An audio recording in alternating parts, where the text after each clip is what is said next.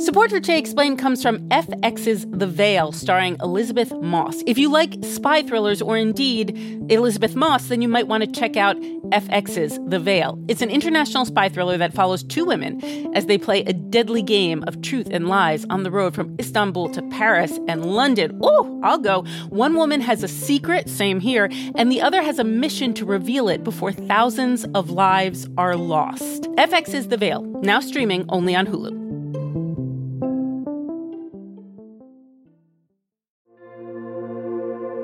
Support for this podcast comes from Planned Parenthood. It's hard to imagine a world where we leave future generations with fewer rights and freedoms. Since the Supreme Court's decision to overturn Roe v. Wade, politicians in nearly every state have introduced bills aimed at blocking people from getting the essential sexual and reproductive care they need, including abortion. Planned Parenthood believes everyone deserves access to care. And with supporters like you, they can reclaim our rights and protect and expand access to abortion care. Visit PlannedParenthood.org/future to learn more and support their cause.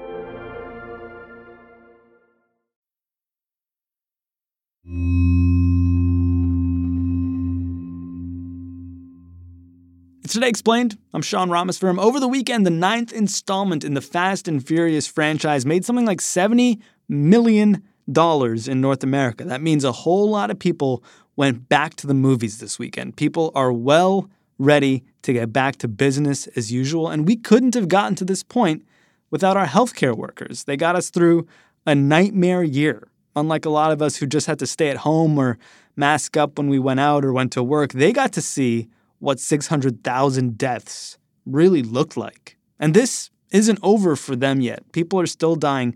So it's worth asking, after everything they've been through, how are they doing? Vox's Julia Belluz recently asked, and what she found is that a lot of them have been struggling with their mental health. As a warning, the show today will feature discussion of suicide. I want to tell you the story of one doctor out in Utah. His name is Scott Jolly. He was 55 years old. He'd been an emergency physician his whole career, so almost 30 years. He was 5'10", he had brown hair, and he was athletic. He loved skiing, he loved golfing, but he especially loved fly fishing. He fly fished all over in Yellowstone, Island Park, Idaho. Jackie Jolly, Scott's wife. His goals were to catch a fish everywhere he went. One thing that Scott's friends told me was that he was a very detail-oriented person, even in his hobbies. So with fly fishing, he would be obsessed with finding the perfect bait. He would outsmart the guys who were working in the local fishing shops about, where the best places in the rivers where he was fishing. And he and his wife owned a cabin and a boat on a lake where he used to fish. He spent many, many hours on this lake, putting his boat precisely where he knew a hole was. And a hole meant a lot of fish. And so he would point the tip of his boat, the back of his boat, based upon the surroundings to make sure that he was in that hole and he would be able to catch that 25-pound fish. And he would make me drive the boat and make sure I was always keeping it in that angle so he would get into that hole precisely. And I would spend hours out there with him. This part of his personality definitely carried over into the hospital. He was very meticulous about caring for patients. He never wanted to make a mistake. And what Jackie told me, his colleagues had told her that in his career in medicine, he never had a patient complaint against him. He was just absolutely obsessed with putting his patients first.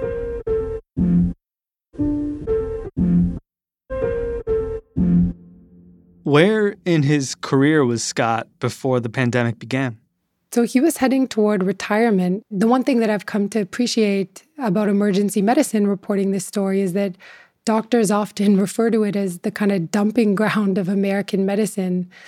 Basically, you have to imagine you have patients coming in handcuffs with the police, patients who are delusional, every type of emergency you can imagine.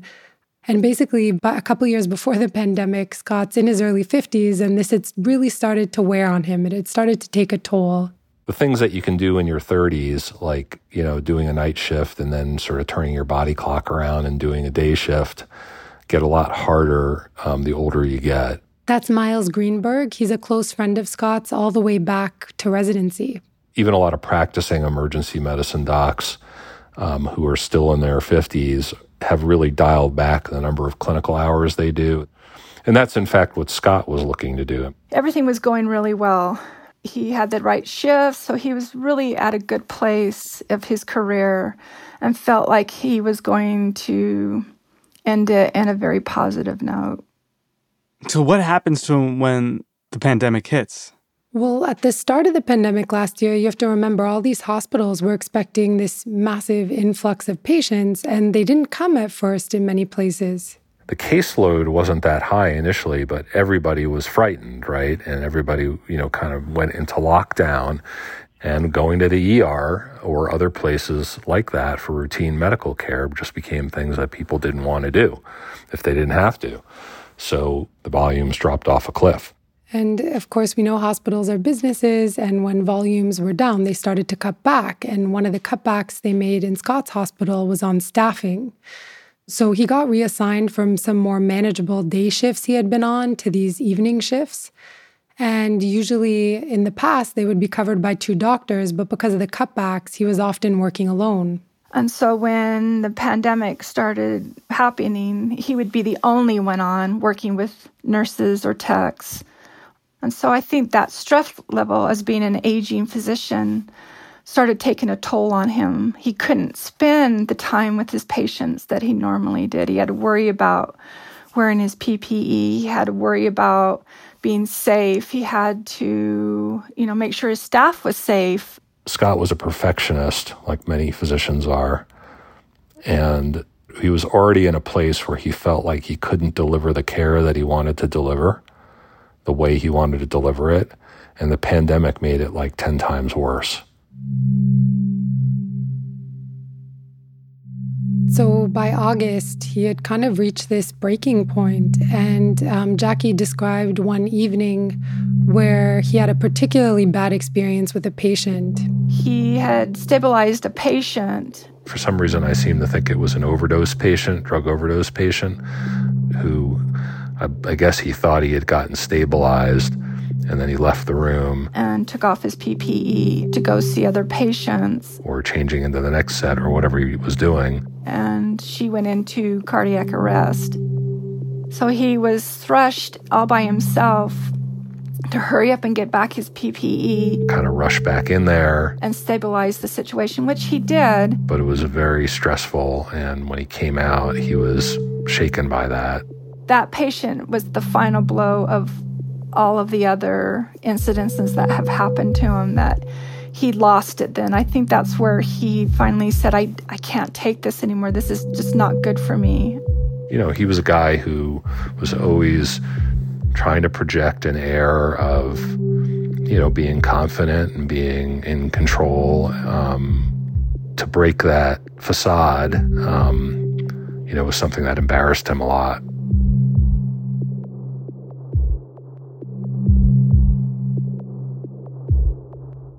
So Jackie wakes up the next morning at like 6 a.m. and she found Scott at their kitchen table, just sitting there hunched over, and basically he hadn't slept since he came home a few hours earlier.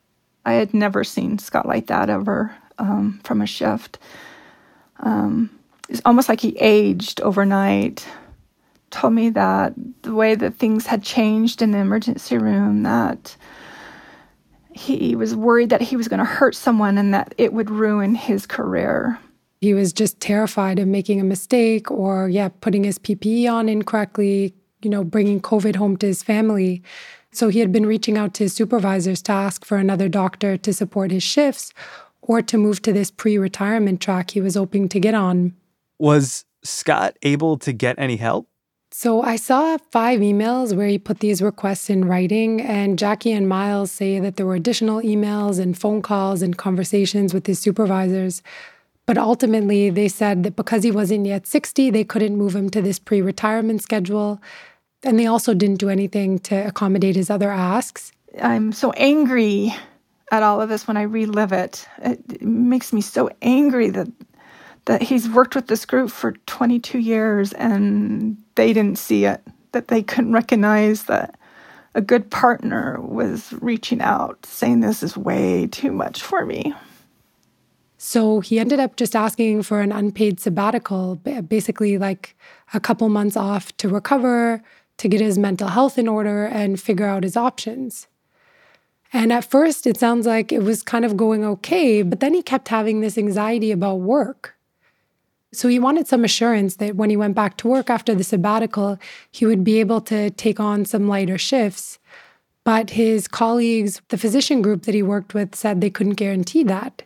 And so I think that triggered something inside of him again. It triggered this, that he was worthless to them. They didn't really care about him. He started losing his confidence in his skills. He started feeling that maybe he can't go back and be an emergency doctor anymore, and that his career was over. And it didn't end the way that he wanted it in. It ended in a way of, he felt like he was shamed and humiliated. And that ruminated in his mind over and over and over again. Scott started to get help at that point for his mental health, and by November, he was diagnosed with PTSD. And one important point is his family says he had no history of mental illness prior to this. But this diagnosis added another layer of worries. So obviously, when you practice medicine, you need a medical license, and these are issued by state boards. And to practice in hospitals like Scott did, you also need hospital credentialing. To get insurance reimbursements, you need to apply for that. And in all these places, doctors can face questions about their mental health and whether they've ever had a diagnosis or treatment for a mental health disorder. He was worried that when it was time to be re-credentialed to the hospital or, the license, that you would have to tell them about your mental health. If you've ever had to be on medication, have you ever been admitted? Have you ever had these thoughts that he had? Everything that he was going through, he was worried that he would have to share it with them. And what would they do with that? Would that ruin his career? Would he be done? Scott's condition got worse. He felt more agitated, more angry. He wasn't sleeping. He was depressed. And in early February, he attempted suicide. And he was admitted to the same hospital where he worked, which was a huge point of humiliation for him, to be cared for by the colleagues that he basically wanted to hide his struggles from. But because of another quirk in the system in the US, doctors' healthcare is often only covered in the system where they worked, and that includes psychiatric care. So he was admitted there, and he had just a terrible experience at the hospital. So he had to go to the hospital where he worked for treatment for his attempted suicide, which came out of work. That's right. That's crazy, right? To force a doctor who is colleagues with all these psychiatrists and regularly admits patients to these wards in the hospital to be forced to have care for himself in that same facility. And it was just tremendously humiliating and stressful for him to be among the colleagues that he wanted to basically hide his struggles from. And after 2 days, he was discharged. I remember when he was discharged, he looked at his discharge notes, and I could just see his face going blank, like, this is it for my career. I'm not going to be able to go back to work. They're not going to let me come back to work after all of this. It was something that I think in the end had a lot to do with him taking his life, is that he knew that this career that he worked so hard for was going to be gone, and that it was gone in less than 6 months. That this something that took him such long, hard hours and dedication and sacrificing could be just thrown away for mental illness. He couldn't think of it any other way.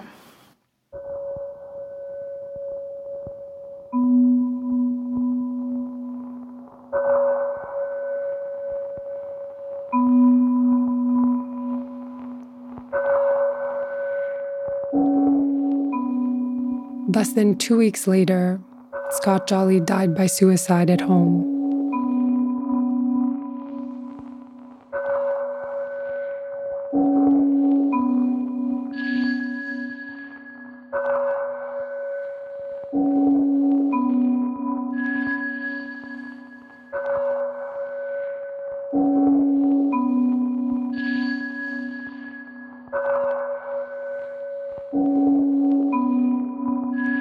How to help our healers. In a minute on Today Explained.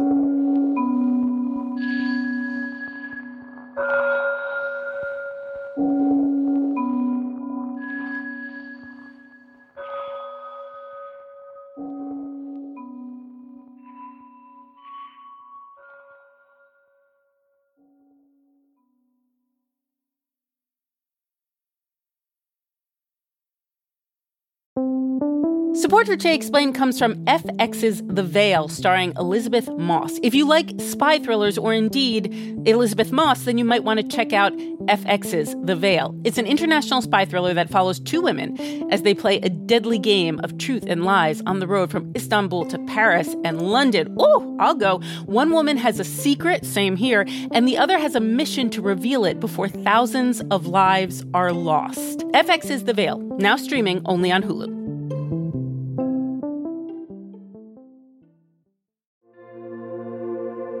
Support for this podcast comes from Planned Parenthood. Your body is your own. That's why Planned Parenthood is committed to ensuring that everyone has the information and resources they need to make their own decisions about their bodies, including abortion care. Today, lawmakers who oppose abortion are challenging Planned Parenthood. Affordable, high-quality basic health care for more than 2 million people is at stake. Planned Parenthood believes that health care is a basic human right. That's why they fight every day to push for common-sense policies that protect our right to control our own bodies. They also work tirelessly to oppose the onslaught of new policies aimed at interfering with personal decisions best left to patients and their doctors. They won't give up, and they won't back down. You can join Planned Parenthood in the fight to help make sure that the next generation can decide their own futures. The organization needs your support now more than ever. With supporters like you, they can reclaim our rights and protect and expand access to abortion care. Visit PlannedParenthood.org/future to learn more and support their cause.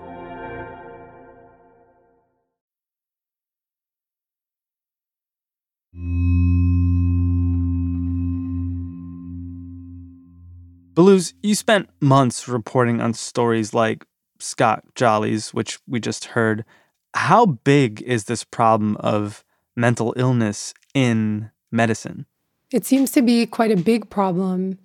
So the best estimate we have suggests that doctors die by suicide at least the same rate as the general population, which when you think about it is kind of absurd because they work in the health system, they have access to health care, they know about the importance of treating mental illness, and yet they're dying at least the same rate as the general population. I talked to the author of that study, and she said her estimate is conservative. And she cited an upper limit of approximately double the rate of the general population so that they have twice the risk of suicide. Suicide is often referred to as an occupational hazard of the medical profession. And then there are all these barriers to access that make it, particularly hard for doctors to get help when they need it. I think in the United States, but also abroad, we just revere people in the medical field so much. Doctors, nurses, they're heroes. They're heroes, and in the case of a lot of doctors, they're handsomely compensated, right?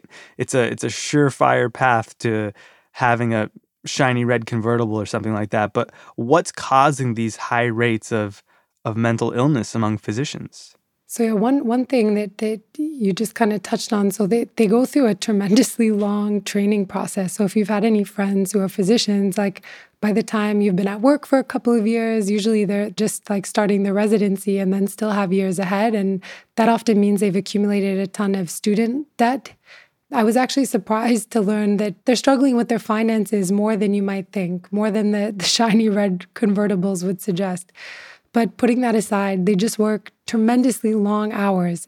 You go through medical school, which is obviously really demanding, and then you get into a residency program, and you can work these 28-hour shifts. That means they're not sleeping. Many of the doctors I spoke to said they just don't eat, particularly in emergency rooms. It can be hard to find a place to basically stop and have some food and drink. So they just go hours without eating. So, switching between day and night shifts, it can often mess up their sleep, which can make them maybe more predisposed to mental health problems. And then going back to something we touched on earlier, this psychology of doctors, these are people who are extraordinary in many ways and demand a lot of themselves. And then when they hit these struggles, it can be really hard to reach out and to acknowledge a problem. And then you put on top of that the fact that they can be professionally punished for it and put on the line everything that they've worked so hard for all those years. Tell me more about these policies. What's keeping doctors from seeking help? There's this overlapping set of policies. So hospital credentials, insurance reimbursement forms, state medical boards. At all these points in a doctor's professional career, when they're getting licensed or credentialed or relicensed or recredentialed, they can hit these questions about their mental health histories. And that also goes for substance use disorders and physical health problems as well. And I think from the point of view of these organizations, of the state licensing boards and the hospitals, they want to prevent patients being harmed. So they want to basically screen for doctors who might have problems that, could create a medical liability or a malpractice case. And so in a majority of states, the licensing boards still ask about mental health. And on hospital credentialing forms, apparently it's quite common to have a HIPAA waiver. So the hospital can go into your medical record. And so in all these places, doctors are asked to disclose about any treatments or diagnoses that they've received, in some cases in their entire lives. And so that creates this culture of fear and silence about mental health. I spoke to one psychiatrist who said she just routinely gets requests from doctors not to document their sessions. I talked to doctors who only pay out of pocket if they do go to see someone for help. And they create no insurance record of it.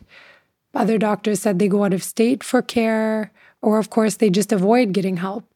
It's just a problem on top of a problem. I mean, the situation sounds totally bananas. So we initiate doctors essentially by throwing them into the deep end on these extremely long shifts where they're sleep deprived and aren't eating properly and totally stressed while under debt. And then once they swim out of there, if they make it, they're struck with this next problem, which is that they have to live with this stigma around mental health, which we heard from Scott once he had his attempted suicide. He didn't feel like he could ever go back to being a doctor. What happens when these doctors have problems and do disclose their mental health issues, that they have a problem? It can go hauntingly badly. So I spoke to a doctor named Justin Bullock. I'm a second-year resident in internal medicine at the University of California, San Francisco. So he's graduated medical school. He was also at UCSF, and now he's a resident there. And Justin is someone who's had a long history of mental illness. It runs in his family, and when he was a teenager, he had his first suicide attempt. And while he was in medical school, he was diagnosed with bipolar disorder, and he had another suicide attempt. But contrary to everything we've talked about before, Justin is kind of an outlier because he's actually outspoken about his mental illness. The medical school has this day called Mental Illness Among Us, where basically 4 medical students share their experience of mental illness with the first-year class. And I really shared something that was very dark and very sort of suicidal-y sounding. And I just had such a positive response from all my peers and everyone. And I think at this point, I was doing well in medical school already. And I think a lot of people were very surprised because they didn't expect that I was struggling so profoundly with mental illness. So Justin's story kind of flips what we've been hearing on its head. He discloses all of these struggles he's had with his mental health and is showered with support. Totally. And I think he liked UCSF and wanted to stay there because it was this inclusive and supportive environment. I had so many people who came up to me and, would share their experiences because I had spoken about my sort of struggle with bipolar disorder. And my mental illness became something that I was able to give back positively to my class. he ultimately excelled there, like he had been excelling his whole life, like since he was a teenager. So he got chosen by his peers and faculty to win this big award at graduation for basically embodying the values of a physician. And this was just tremendously validating and, confidence-inducing for him. And I sort of had the mindset that as long as I'm a good doctor, like I'll be protected and I won't, people won't stigmatize me for my mental illness. Huh. So what happened after he graduated? So he decides to stay at UCSF, where he's had this positive experience as a student. But it was tough. So he's hitting this wall of, impossible shifts with residency where you have to work night shifts and day shifts and they're flipping all the time. And then he has a friend who dies by suicide. At that point, I had been on the path of doing a little bit better. And his suicide really just put me back quite a lot. And it kind of, suicide became like the only thing I was thinking about all the time. And I really it was very challenging for me. And I think I just really never recovered. And in March 2020, he attempted suicide again, and he ended up in the hospital. And just like Scott Jolly, he was treated at the same hospital where he works, which wasn't optimal. And this time, though, he's a doctor and he's no longer a medical student. And when I tried to come back to work, I was told that my case had to be reviewed by our institution's physician well-being committee. Physician's well-being committee. That sounds nice. Yes, dystopian nice. Needless to say, it was not nice. They really only have one tool that they use, which is something called fitness for duty. Fitness for duty. He basically had to go through this extensive probing evaluation from drug tests, the personality test. He had to release his medical records from his psychiatrist and therapist. The notes from your therapy sessions, isn't that just between you and a therapist typically? Unless you murdered someone? So because I was, air quote, asked to do it, I had to sign my rights away to my medical record. So essentially I gave them permission through this, again, I'm air quoting, voluntary process.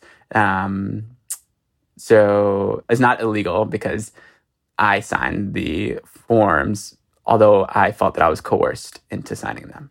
So that's important context because UCSF does say that the program is voluntary, but that's a characterization Justin disputes because he says that if he didn't go through the process, his residency might be at risk and he could be at risk of being reported to a medical board.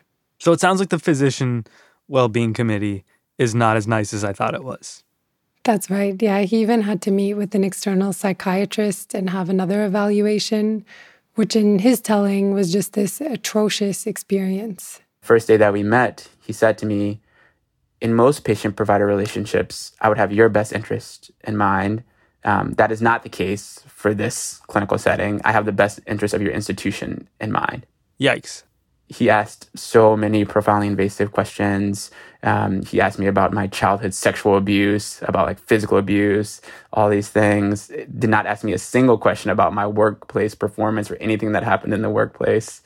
And for me, I felt that if I didn't respond to his questions, then I wouldn't be allowed to return to work and I would potentially lose my license and my ability to ever practice medicine ever again. And so it was really, it honestly was very traumatizing for me. I have recovered at this point from my suicide attempt. I have not recovered from fitness for duty. And just to be clear here, to be fair even, I guess this is all sort of in the name of making sure Justin was fit to treat patients, right? That's right. And this is the thing that's so haunting about the story is that he felt like most of the process had no bearing on how he actually practiced as a physician. So in his case, he had glowing reviews consistently from patients and from his colleagues for his entire career, basically, to date. And then, he's kind of treated in this, what he feels is just an incredibly unfair manner. Did you talk to his employer, UCSF, about this? I asked them, they declined to comment on Justin's case, but they sent a statement saying that the mental health of physicians is an issue that UCSF has taken, quote, very seriously for years, and we will continue to work to improve the support we provide. Even if they do, I mean, as far as I know, a lot of residencies across the United States look like the ones we've described. They're basically stress factories. Where does medicine go from here, at least in the United States? What are the solutions to protect the mental health and well-being of our healers, our doctors? We could start to address the stigma and this culture by taking down some of these barriers to access we've been talking about. And a big one is these ubiquitous questions that doctors face about their mental health. Well, first and foremost, I think it's the culture of medicine. Miles Greenberg, Scott Jolly's best friend. Because a lot of these rules, and questions that come from medical boards, right? A lot of these medical boards, there's a lot of physicians on those boards, right? And so I think a lot of these things come from the old style culture of medicine, and that's the root of the problem in my view. What I heard again and again is that these questions haven't been shown to protect patients. They're not necessarily linked with behavioral issues or, some form of impairment that might hamper a physician's ability to practice, but they are a deterrent to doctors getting help that could save their lives. And we should stress here that though Scott's story was certainly set in the pandemic, that this isn't really new. That's, I think, the most important bottom line. These are long-standing, well-known problems. And we know also that in many cases, these deaths might be prevented.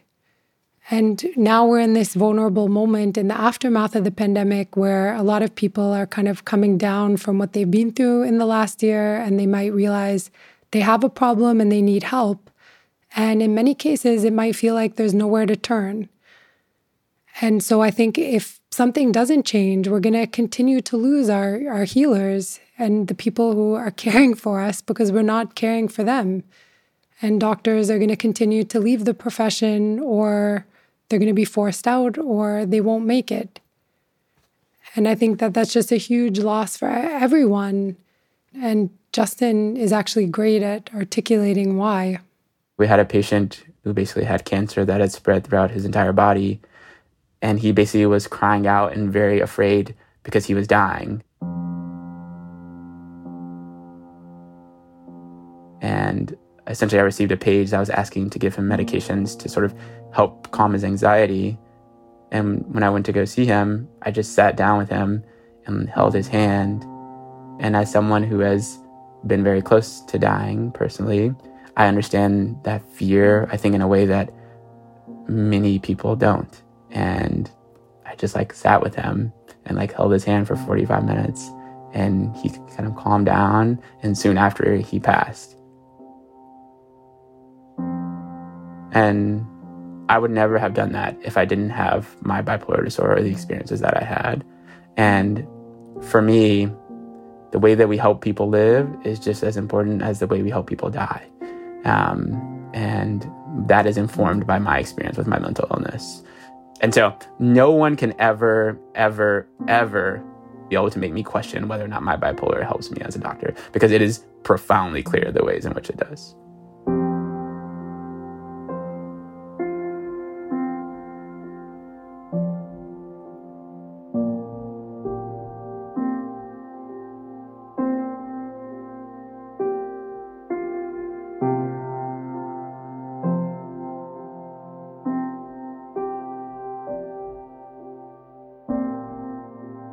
Our episode today was based on reporting from Vox's Julia Belluz. Her stories got the same title as our episode, The Doctors Are Not All Right. You can find it at vox.com.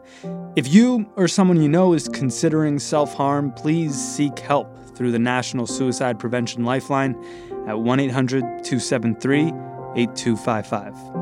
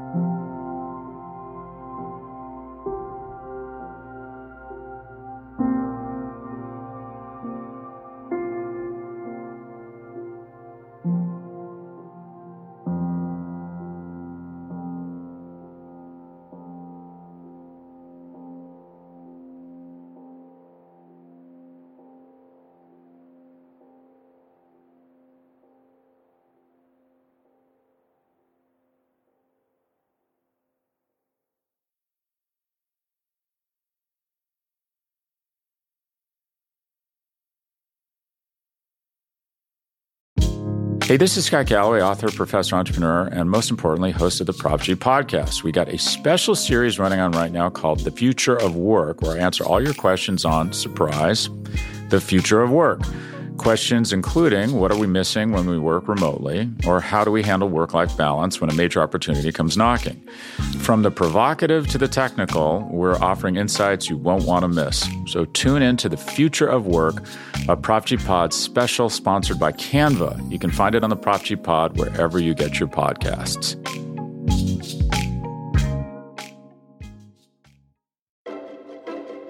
From data privacy to the future of TV, retail media, and beyond, the world of digital marketing is constantly in flux. So how can you keep up? Well, the Current Report is there for you. Each week, marketing leaders on the cutting edge give you the latest insight. So if it's creating a buzz, they'll be talking about it. Subscribe to the Current Report wherever you get your podcasts.